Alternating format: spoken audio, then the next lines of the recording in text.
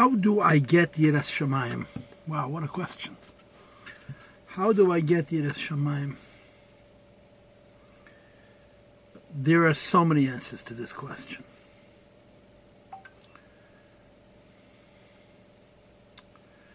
The first is in Tanya, chapter 42, where the Alter Rebbe says Yiras Shamayim is inherent.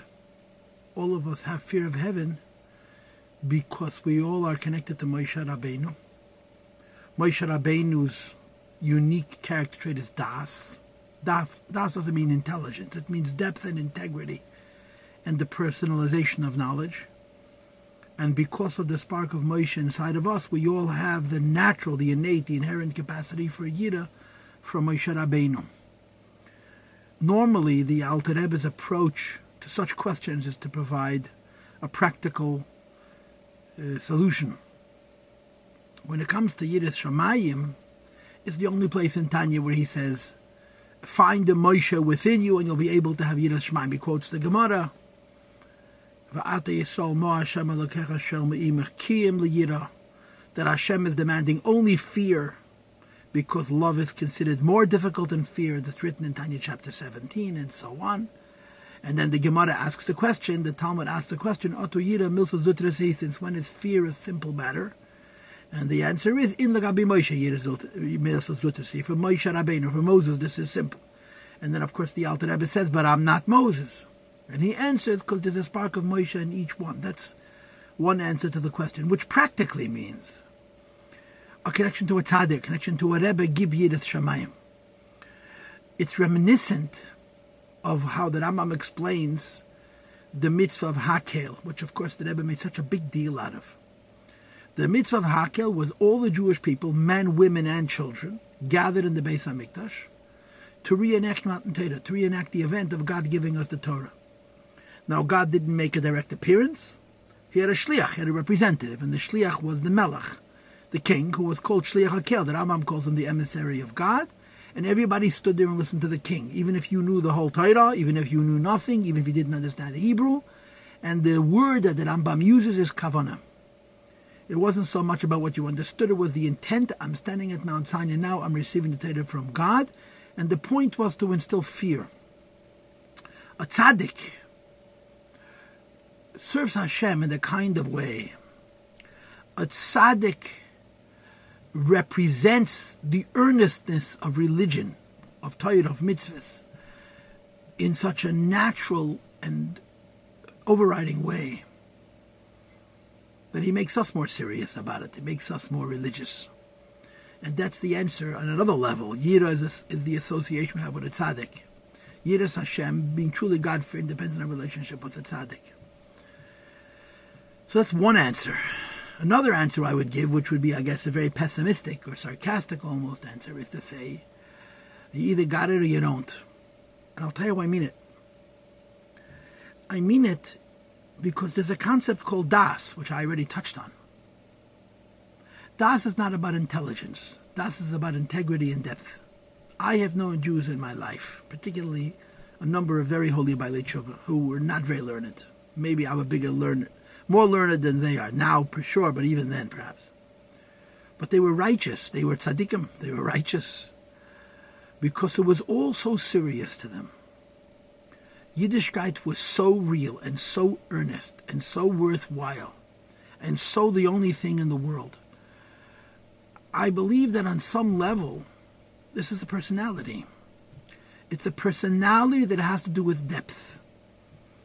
Most people take money very seriously. Most people take their health very seriously.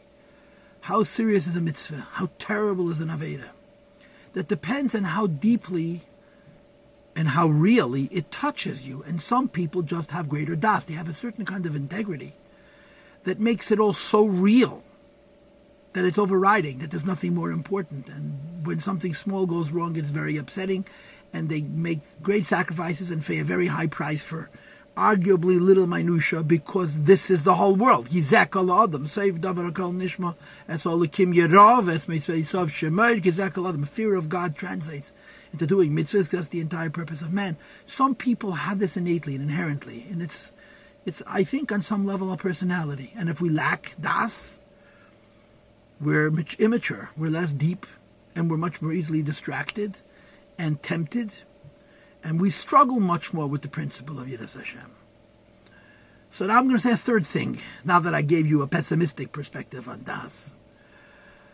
Remember, Yiras Hashem, ultimately, is about being from, paying attention to details. Paying attention to details. You don't have to take on every single detail of every single chumrah, of every single mitzvah at once. But you need to take it seriously, and you need to never laugh at it. You know, last week's question was about how do I increase my emunah, my betochen? So I said, never laugh at it. And the same is true here. You have to be from, and frumkeit has to matter. Be very particular about how we're from, and don't cut corners.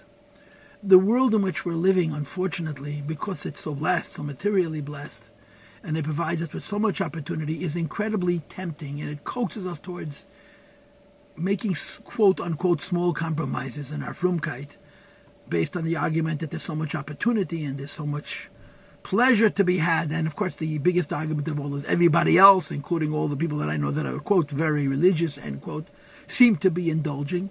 A God-fearing person wants to grow. So he always improves. He adds another thing that he actionably does with a consistency. And I think to increase our emotional sense of fear of God is rather difficult. But to take on extra stringencies about our practical life, by being particular how we make a bracha, being particular how we behave when we're wearing tefillah, being particular, the example that I always give is benching licht on time. It's a small thing, but it's not a small thing at all. And of course we want to communicate this to our children. 99% of communicating that to our children is our own actions. Children see through a hypocrite from a 1,000 miles. And if we're earnest, they experience that earnestness. If we're disingenuous, they'll be raised to be disingenuously religious, from. So we communicate the earnestness of Torah mitzvahs to our children through our own actions. And we teach it to them by making little things important, like never letting the yarmulke fall off. Always making a bracha on even the smallest amount of food. And if we forget, we make the bracha afterwards and eat a little bit more as a means of becoming more aware of it. And I think this may be the most realistic answer. We should periodically, at least on our birthday and on Rosh Hashanah, take on one more thing that we're going to be more particular about and be consistent. That's the key. Be consistent. Don't let it pass. Take on that stringency about being particular about whatever it happens to be. And stay with it. Be consistent. And then a few months later, add another one and another one. This earnestness, as it expresses itself behaviorally, affects Yiras Hashem. It affects the reality of God and the relationship that we have with Him. We have to, of course, be careful that it shouldn't feed emotional weaknesses like OCD and other kinds of things which are unfortunately not religious at all. They just look very religious. In other words, there needs to be a health about this, but at the same time being earnest about mitzvahs and growing all the time in extra strictness that we take on and we hold on. And like I said, in relationship with our children, we impress upon them that the little things matter.